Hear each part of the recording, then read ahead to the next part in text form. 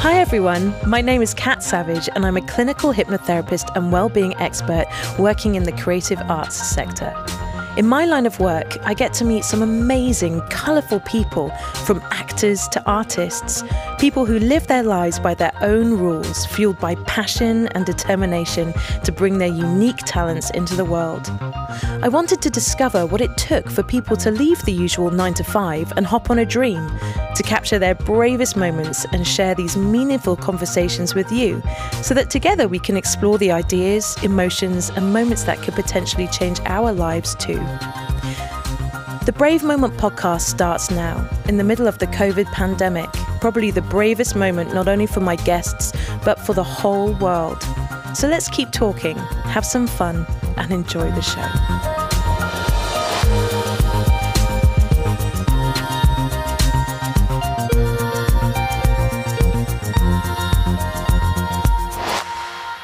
This week on the show, we welcome award-winning poet and MC Jason Vegas Butler.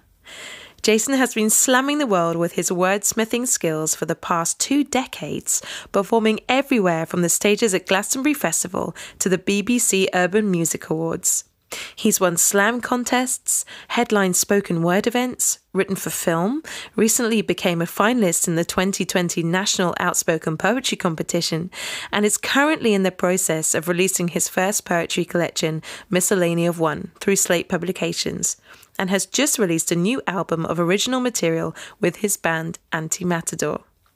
It is with great pleasure that I introduce you to this tour de force of literary genius, Mr. Jason Vegas Butler.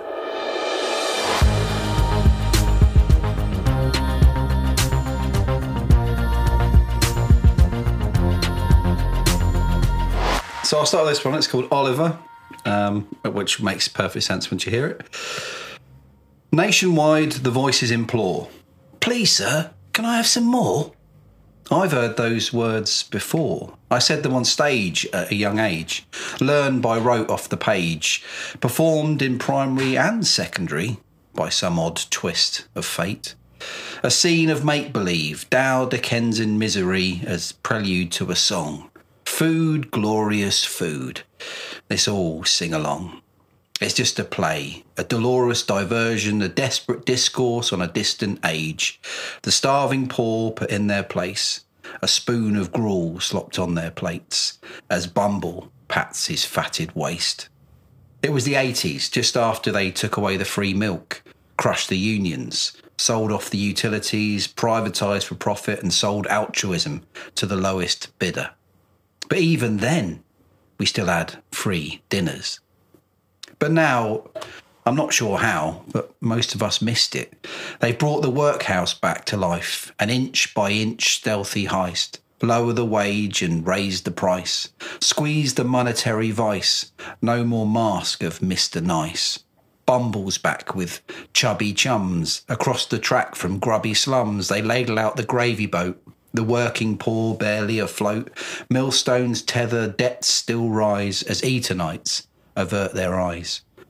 Divvy up the coffers, award themselves a raise, revel in the great return to Tory glory days of red-faced indignation at the greedy, starving poor who dare to show the temerity of, "Please, sir, can I have some more?"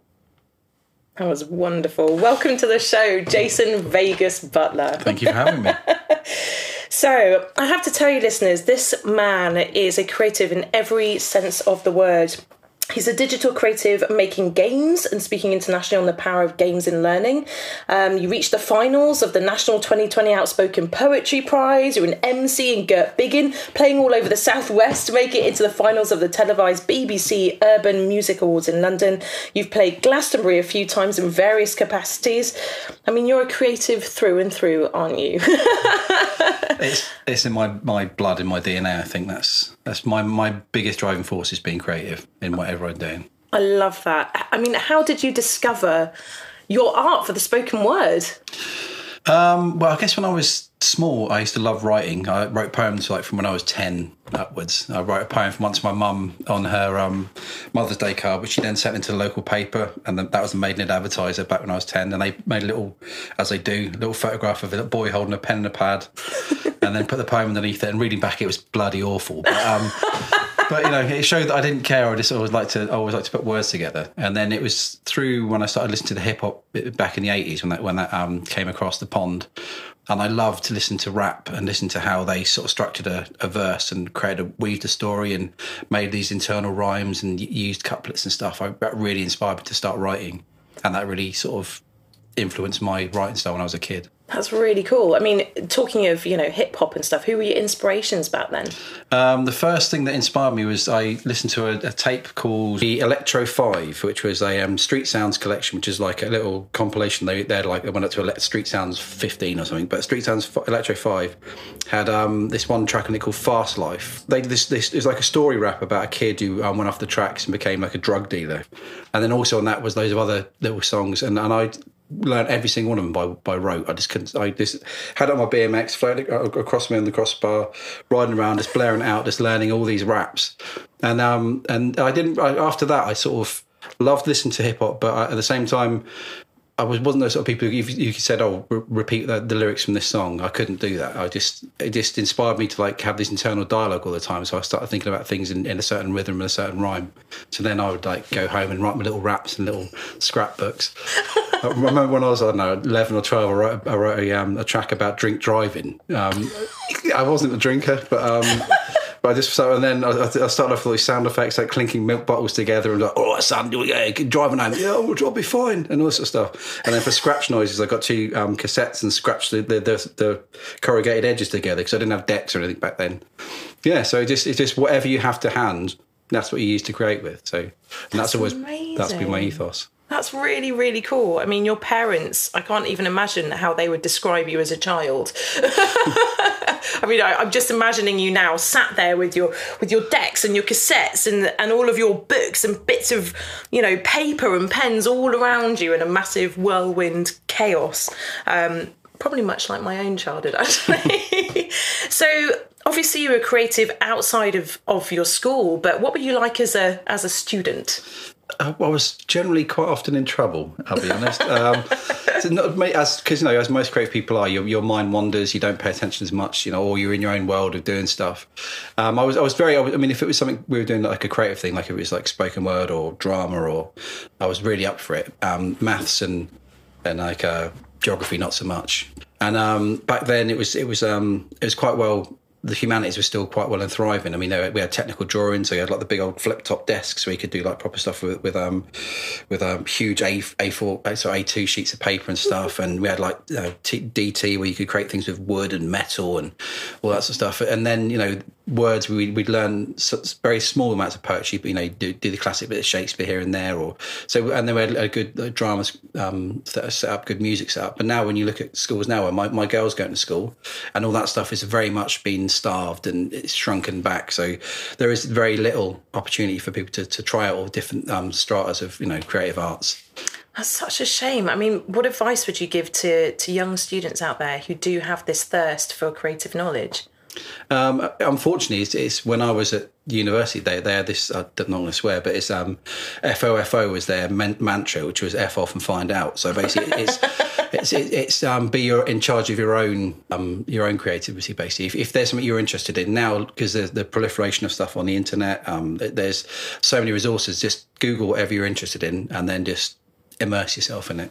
I mean, other than just like watching a TikTok dance or, you know, something else. I mean, admittedly, that is great fun, but at the same time, try and be a unique and individual and an original person. So, you know, if you're into spoken word, watch Button Poetry or go online and watch an open mic event. If you're into music, saturate yourself in music, you know, and then buy an instrument, even if you don't know how to play it.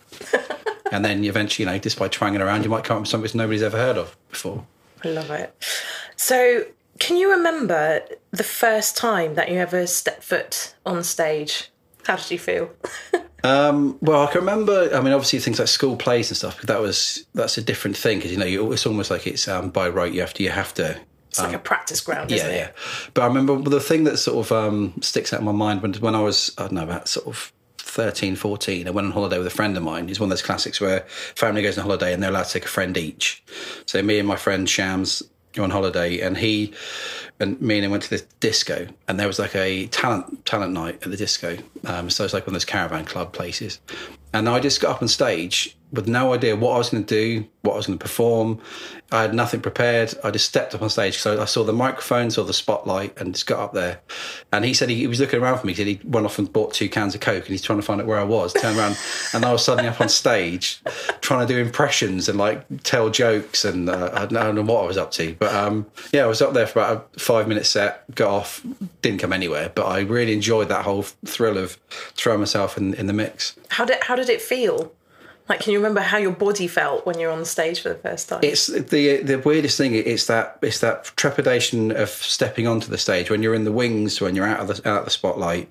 That's when all the nerves and all the excitement and everything is. As soon as I was on stage, I felt almost like, it was weird, but I felt at home. I felt that this is brilliant.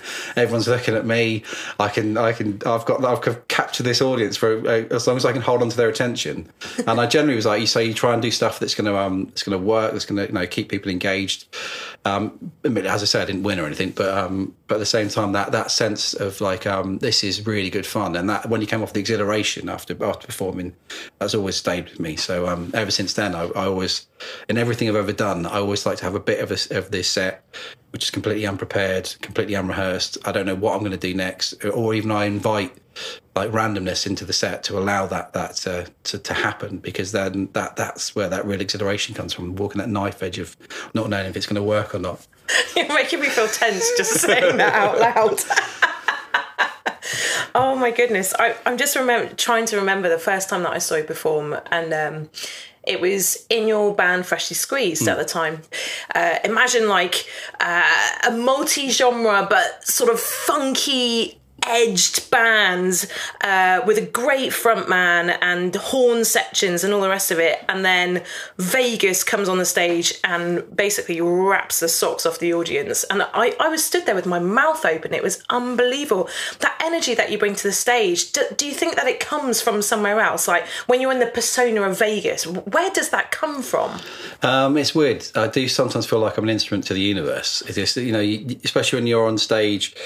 And I close my eyes and I'm freestyling, because that's one of my favourite things, is to just like go off the top of my head, totally freestyle rather than do anything rehearsed, just in the moment. So whatever you see in the audience, whatever you see that's going on, that you can even ask people to hold things up and incorporate that into a freestyle rap. But I just tend to like go into this it's a weird like a cosmic state where you see words like on a travelator coming towards you, and so you just grab them when you need them, and then I find that sometimes I can get into this zone where I can just rap seemingly endlessly, and I don't know where it's all coming from. It's obviously there's a huge repository of words somewhere in my brain where it's just being spat out towards me, and then I've just got this knack of being able to knit them together on the fly sort of thing. What do you think are sort of like the biggest mistakes that people sort of coming into spoken word? What do you think those big mistakes are that they make initially?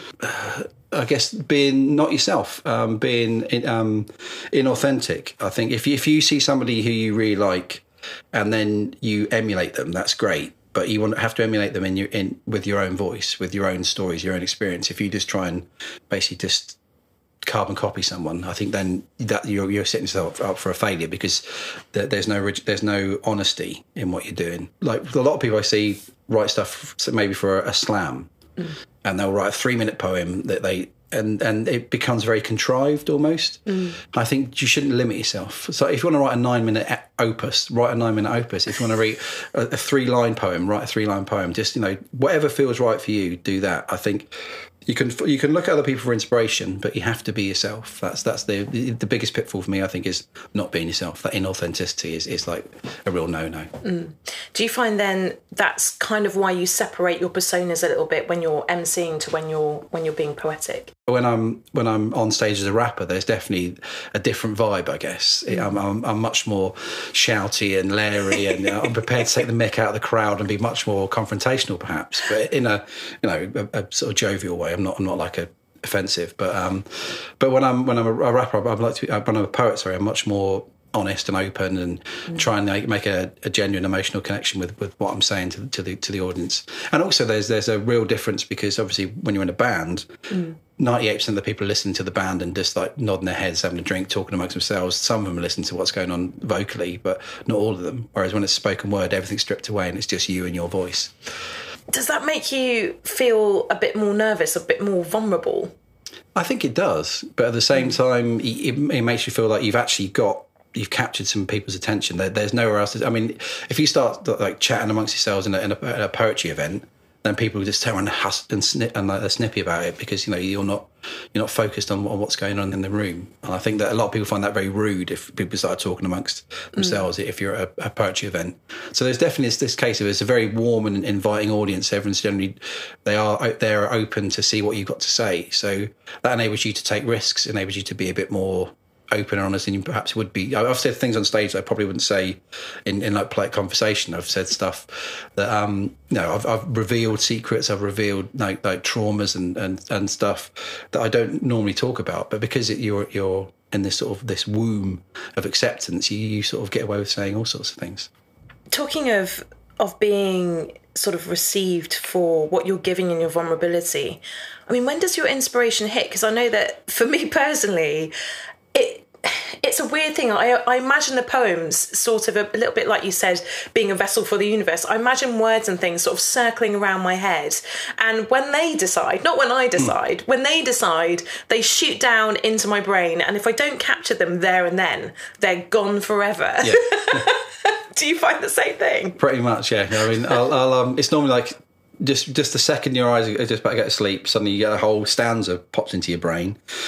Or you could be mining underground, or your hands are covered in tapas. You're just like, I can't write this down. I haven't got a pen. Oh God! And then you just got the rest of the day. People are talking to you, and you're just in the back of your mind is circling that one line around again. I've got to remember this. Got to remember this. Which is I have written a poem about that, actually, about that whole thing about a poem could strike. Do you have it here? Possibly, yeah. Let's have a little look. Yay! It's called Hold That Thought, and actually it's the first poem at the start of my book, which is coming out, because it sums up the whole thing we're talking about. When a poem hits you, you need to be ready for it. It's called Hold That Thought. If you're buried by an avalanche, or on a derailed train, trapped in a mine or eating tapas in Spain, jostled by drunks in a pub watching sport, a poem could strike. So hold that thought.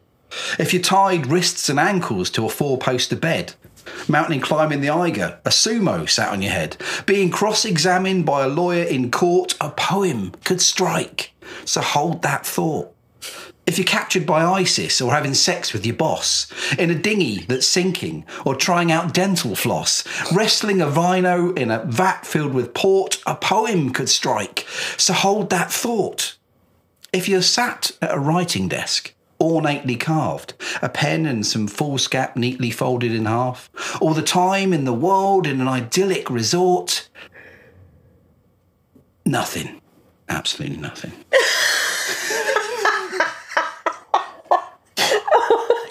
That was brilliant. I need to give you a clap. Yeah. It's your lone clap for the day. Fair enough. Wow. And that's exactly what it's like. I was trying so hard not to laugh through that because obviously recording, but yeah, absolutely brilliant. What do you think drives you to create? What's that motivation to be creative? I think it's, otherwise, what is life about? I mean, I hate to be too dour, but if you start, as a baby and you get to, old age, hopefully, and shuffle off this mortal coil, and in between, you haven't created anything. You haven't created anything original or not, try to, express yourself. Then it's almost like a life wasted for me. I feel that, every day, even if I'm just jotting down a couple of lines of nonsense, or if I'm writing an epic poem, or if I'm, there's so much stuff I've done that it's just been lost to the ethers. I mean, especially when I do like freestyle stuff when I'm emceeing and things. If I'm in a jam with a load of musicians and you just, in that moment, create something which is amazing and epic, and then it's just gone.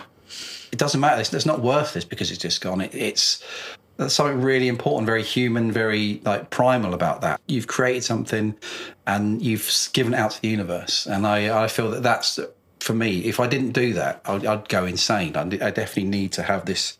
It doesn't even need to be to an audience, but it needs to just be me coming up with something and being creative. That's, I don't know why, it's just this burning desire in there, you know. And if I've tried to do the 9 to 5 boring job thing, and I literally nearly went insane. I mean, the worst job ever was worked on a production line in a tin factory. And all I had to do was turn a tin over from upside down to the right way up so the next guy could put the lid on. For 8 hours a day, did that for 4 weeks. And then I actually did go slightly insane because there was no room for you to be creative, and then when you got home, you just really knackered, and that was the worst thing in the world. So that's why I tried to, when I moved to a new town, I always try and find a band to play with, or I try and find like a scene to get involved with, because that's, you know, you need to have this like burning kernel inside you that, you know, that wants to go out there and do things. How do you inspire that in your kids? I think by not imposing limits, by not if somebody's interested in something, just, you know, throw a bit more kindling onto that fire. If when my little girl Goldie, she used to be really interested in dancing, so we made sure that she joined the dance troupe and, you know, did whatever she wanted to do. She wants to dance around the house, she wants to dress up as, you know, a rainbow fairy. Fair enough, I'll join in. If, you know, she was interested in music, so we made sure we got her a keyboard, we got, you know, a mic, so she could. Most of the time she just stood in the mirror just miming stuff, but she's still expressing herself and getting a persona. So I think that's, you know, important, is just not to undervalue. But if somebody wants to be creative, it's not something that, as you said before, which is like seemed as like the government say that, you know, it's non-viable, it's not important.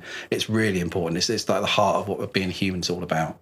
So I think if you can encourage that, if you can give them the tools to try and be creative. I mean, I know, you know, financially it might be a problem to buy a you know, software or whatever. At the same time, there are ways of, you know, a pen and paper isn't expensive. A dress-up box of stuff of old guff that you've accumulated. Everyone's got stuff that they've accumulated over the years. If you want to, you know, create, you know, everything, just be in there. Just allow that to happen. Just help sort of cultivate that idea of, you know, of imagination and creativity. And that's the only way you can do it, is just allow it to thrive.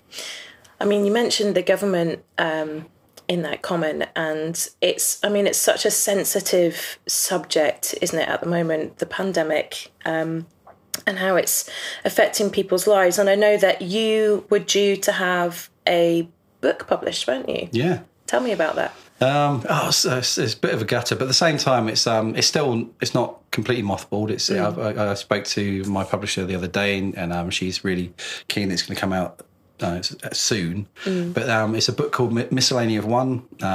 This is basically a compilation of poems I've written over the last 5 years, and because I'm not quite a scattergun sort of brain. I write a poem about my dog one day, the next day it'll be about world politics, next day it'll be about something like about nature, or, you know, they're all they're very anecdotal. You know, they don't really sort of fit into one genre. So we created this idea of a book which is like a miscellany of all these different books. And Emma, the publisher, has got this great connection with letterpress. So every single poem is going to be letterpressed. So it'll look beautiful as well. It'll look beautiful and hopefully be really nice and tactile, and each page will look unique. And because of that, I mean, obviously you have to be in a certain space to be able to lay out the letters and get access to the printing machines. And that was originally in Plymouth.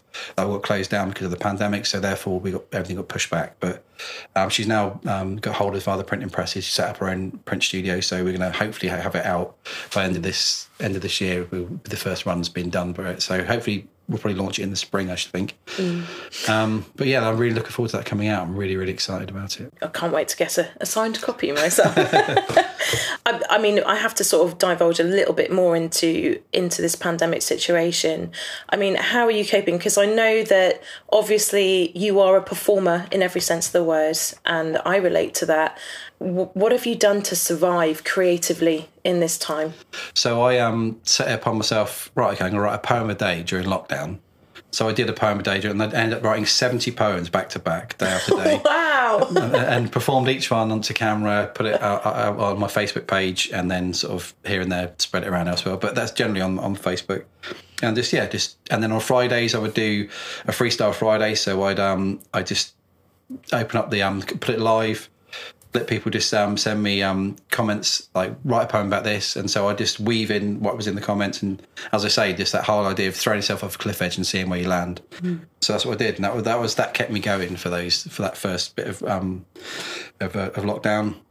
Other than that, I started investigating carpentry. I thought that's something I could do. So I had a massive list of jobs that I've been putting off for years and years and years. So I decided, like, I'll fix the shed roof. And then fixing the shed roof turned into, I'm going to build a bar. And then I'm going to build a garage. And then, so by day I was writing poems. And then as the sun was out, I was doing loads of stuff with saws and drills in the garden. So I just sort of, and then did loads and loads of walking. That's one thing I hadn't done, because I've got a dog. So me and her was going sort of maraud.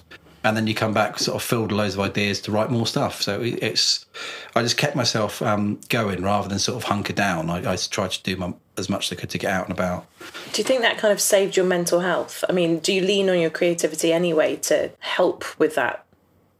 Yeah, I think there is definitely some catharsis that comes from being creative. I mean, I tend to see that if people sort of hold on to anger, or if they hold on to grief, or if they hold on to negative thoughts, then that tends to fester and become a really sort of embodiment within themselves. Whereas if you are able to get that out of you, you're able to like exercise those things and have the catharsis of it. For me, getting it out and getting it down on a page, even if nobody else is ever going to read it, it feels like I've exercised myself of that, and then I can move on. So sometimes, you know, that ability to just to explore, you know, negativity in a way that you can get it out of yourself can become a positive experience.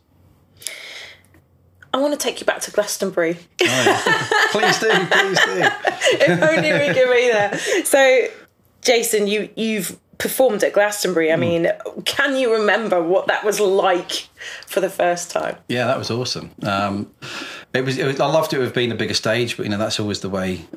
We were on the bandstand stage the first time we played. And there was a sea of people just who either just seen The Cure or didn't want to see any more of The Cure. And it came this huge stream of humanity came past us just as we were starting up. So it was the perfect time to play. And then a load of people stopped, and the load of people got more and more people. And yes, we did our first set as Anti-Matador to Glastonbury. That was really good. But also because it's Glastonbury, you're there for 3 or 4 days.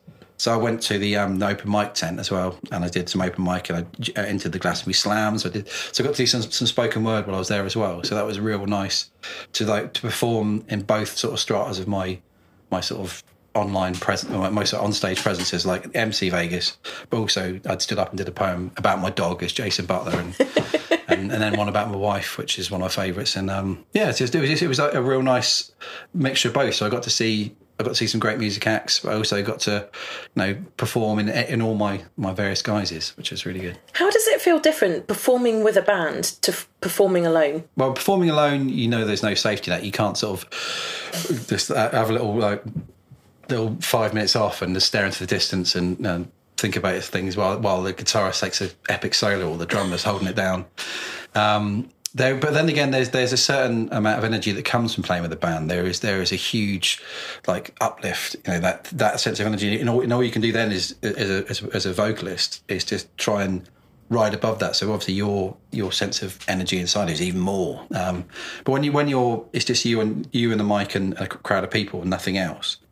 It's a different energy, but you have all that same focused power, but just you and a mic. So you can spread out the words a bit more. You can have a bit more soulfulness. You can have a bit more thought and maybe a bit more deliberation over what you say. And you can afford to be melancholy. You can afford to. Whereas when it's with a band, generally people are there to have a good time. I mean, unless you're Radiohead or something, you want to play like a particularly downbeat track. Deep and meaningful. Yeah, exactly. I mean, but in every band I've ever been in, we're not hugely deep and meaningful. We're always trying to get people to like throw themselves around, or at least have a good time. So talk to me a little bit about Anti-Matador, because do you still go out as Freshly Squeezed as well, or is it just pure Anti-Matador now? Freshly Squeezed was the first band that we were all playing in, and then Freshly Squeezed, because we're doing covers, you're playing stuff, you know, like which you haven't written. We always put our own twist on it. I mean, obviously a lot of the tracks we do, like, you know, if you're going to do a R&B number, it generally doesn't have a rap section in it, so we always weaved in like an instrumental rap section, or we'll take an old tune and upgrade it. But it still felt like there was the originality came from how we played it, the arrangements, as opposed to the content. And so Anti-Matador was us trying to write our own stuff, and it just didn't fit in like that. The sort of funk, soul, hip hop vibe that we had in Freshly Squeezed didn't necessarily fit what the music that we were creating as a group, because there's like 8 of us. Well, there was at the time 8 of us in the band. Everyone's got their own musical influences, and so what came out was this real sort of what I'd like to call genre fluid sort of vibe, where we called it future sound. I don't know what I'll leave that to the other people to think of, but essentially it doesn't really fit in that genre. So we created Anti-Matador to cover those bases, and then there was like a weird schism where Freshly and Anti-Matador definitely became 2 separate things, and then Anti-Matador, we got to a point where we're ready to release an album, ready to like put out singles and that sort of stuff, and then we had a change of singer, and then we didn't have a singer for a bit, and then we had another shuffle of and it just never seemed to be the right time. Nothing ever clicked into place, and now, like 4 years after we've recorded the album, Middle Farm Studios, we're finally putting the album out, because we've had to like do overdubs and redo bits and get new. So it's finally we're at the point where like we've got to put this out, otherwise it's what's the point in doing it? So so the Anti-Matter album coming out on November the 10th, 2020, and it's an opus. It's a really weird thing to describe. It's like the first track is like a straight up hip hop track. Second one has like got rock, jazz, drum and bass. There's like techno in ones. There's some amazing like ethereal vocals. We've got Jacob Calladine doing a beautiful song called The Owl, which is and it's this floaty like high pitched vocal over it's a real. It's a bit like my poetry. It's like every single track it could be from a different band, and that's what we like about it. It's just this whole idea of a collective sound that creates this one whole, as opposed to like that's them the same thing track you up. You can't be niched. Yeah, exactly. I've always loved that about your band. How did you come up with the name Anti-Matador? Can you remember where you were when that was the decision? Yeah, we'd had ages of trying to fight out what name we should call ourselves, and I remember we got to this point where we thought, well, a bit like a poetry slam. Everyone wrote down what their favourite names were. We put them in 2 big piles of paper. We ripped them all up, put them in the go. So it was like, Goldfinch versus Monkey Biscuit, and Matador was one of the last ones. But then we thought Matador's got like a real negative connotation, but it's just a really powerful, strong word. And then Dan Hillman, our saxophonist, said, yeah, but the problem is if we meet a band called Anti-Matador, then we might cause a rift in the space-time continuum, and the whole world might just fold in on itself. And then, because he was playing off the idea of matter and antimatter, and then that just like ping. So we typed Anti-Matador into Google, and there's no other Anti-Matador apart from there's one. I think there's some sort of anti-tank device called an Anti-Matador.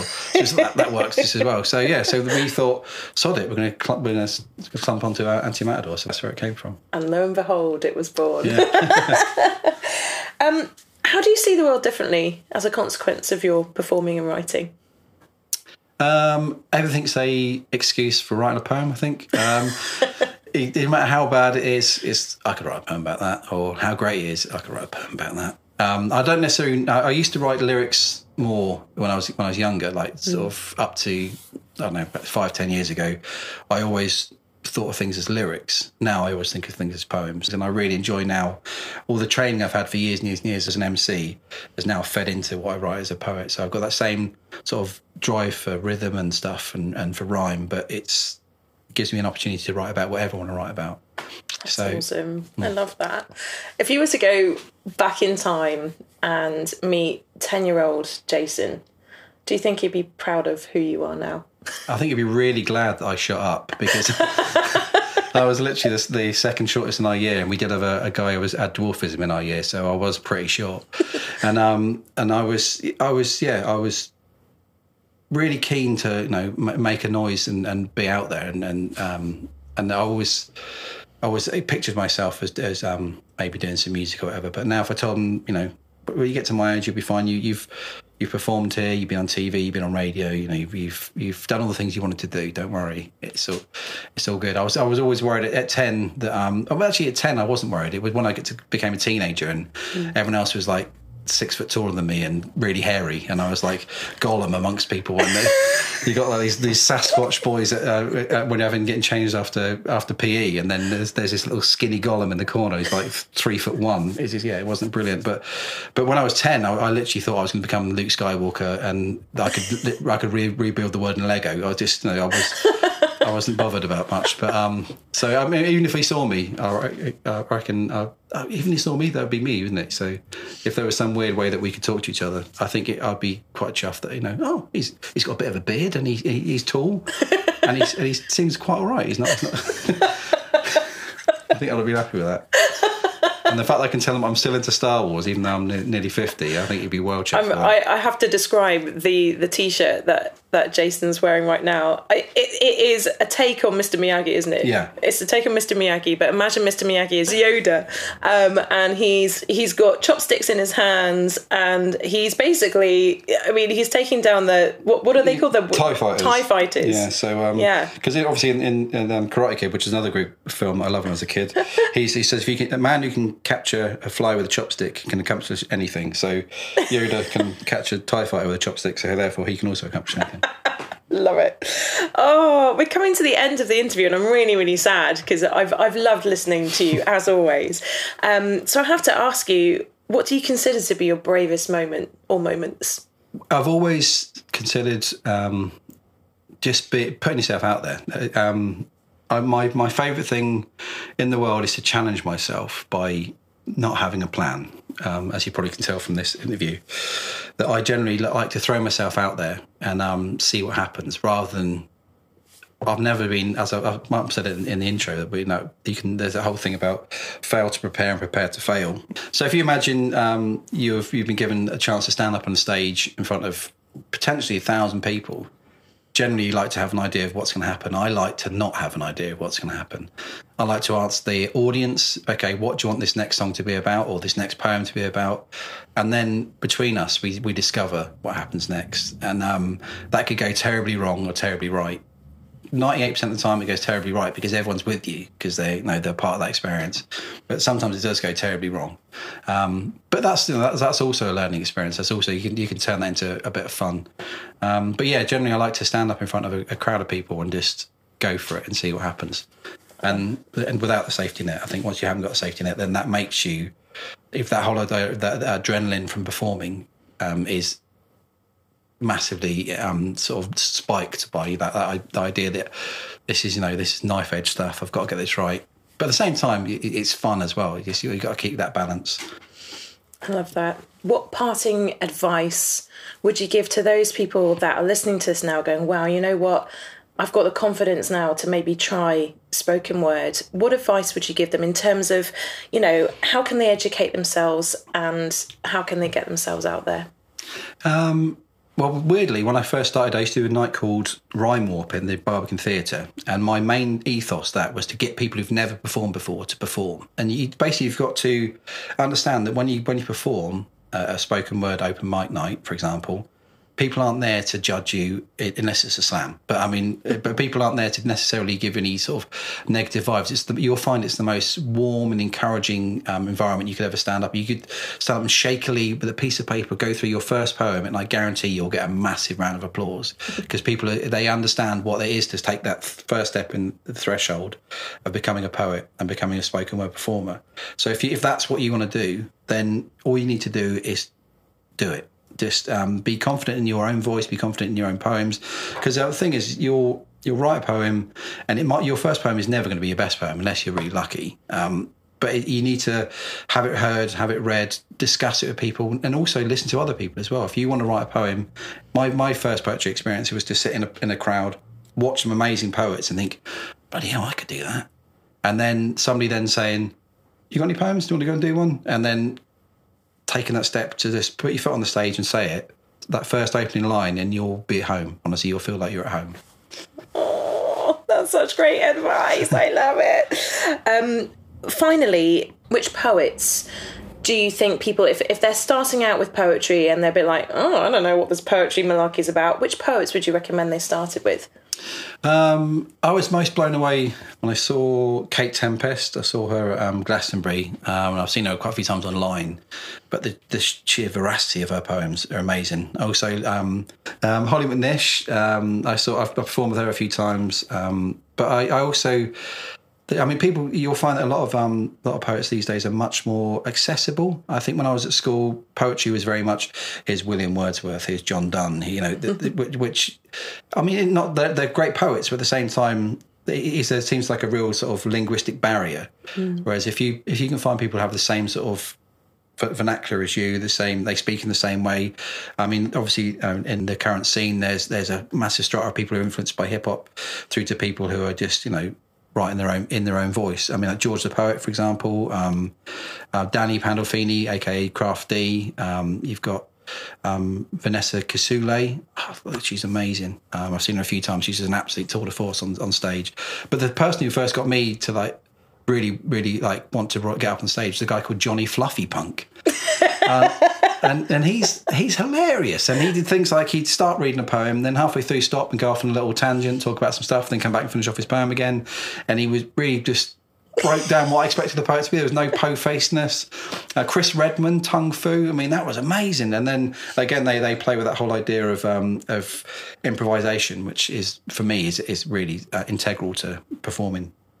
But I think the best thing to do is if you're not a big reader, because some people aren't big readers, then just go to open mic nights. I've gone to open mic nights and come away with like a couple of lines after hearing somebody do a whole poet that might be 60-year-old bloke from Exeter, who shuffles out to every open mic night, but actually he has a few absolute gems in there. Those are people like Robert Garnham, James Turner, Tim King, or these people who run these great open mic nights. Go along, and then that's how you'll get inspired to write, I think. Talking of inspiration, and being that it's in our final throes of the interview, will you please give our listeners another poem? This one is about a Sunday roast dinner that I had with my family many, many years ago when I was 15, and it turned into an absolute debauched nonsenseness. It's called Classic Family Roast. It was a classic family roast. Nana and Grandad Butler, the hosts. Their 4 sons with wives and children in tow. A few in-laws, not sure where we're all going to go. Tables dragged together in an uneven topology. Seats squeezed side by side. Scant regard for elbow room. Mismatched plates, random knives and forks. You've emptied out the cutlery drawer. Meats, potatoes, pots of veg, enough to fill up hollow legs. Passed around by the handles or slopped out in ladles. Pints of beer, glasses of wine like dominoes in a precarious line. And around mouthfuls of food, the grown-ups start debating, gesticulating laden forks, gruff pontificating. And when all the dishes are doled out and nobody's waiting, the whole table settles down for en masse masticating. All truffing in a cacophony of clinking plates and cutlery, slurps and burps, a messy feast with no finesse or subtlety. Once eating sounds simmer down to a palatable roar, my grandad seizes the moment as he has some fun in store. He clears his throat pointedly, raises his fork, and points at me and asks, "Jason, you'll know this. Can you tell me what those flavoured condoms are for?" The table drops to a hush, a momentary peace, the only noise a dull cascade from a stalled forkful of peas. I'm a virginal 15, but still know a thing or two. My jaw frozen closed, mouth full with half-chewed food. I make a point as if I'm just trying to find the right words, a tiny poised pause to cover the fact this is entirely absurd. I can feel my cheeks reddening. My palms are getting clammy. Every eye is trained on me from every member of the family. Then Nana Owen pipes up. She's all pearl necklace and perm, the in-law matriarch, straight-laced and firm. Usually disapproving, prim and proper, well-to-do, not backward in coming forward when she had a point to prove. She interjects, "Is it for that, deep throat?"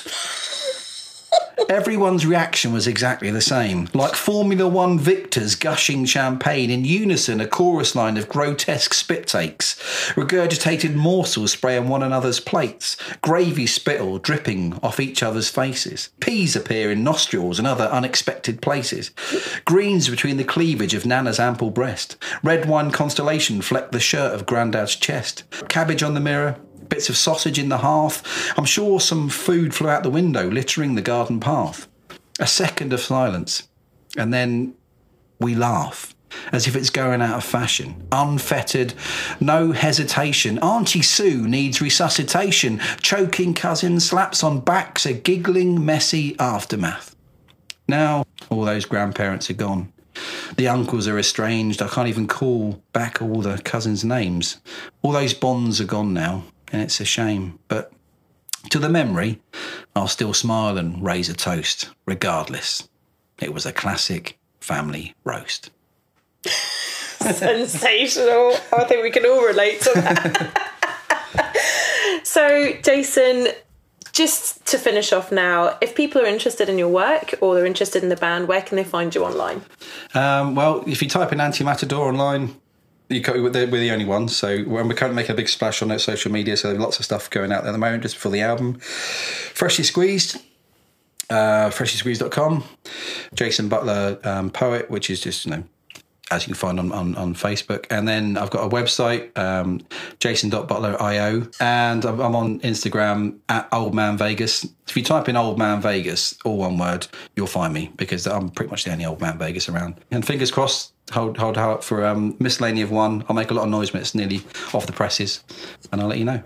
Thank you so much for being here today. It's been such a pleasure. Thank you for having me.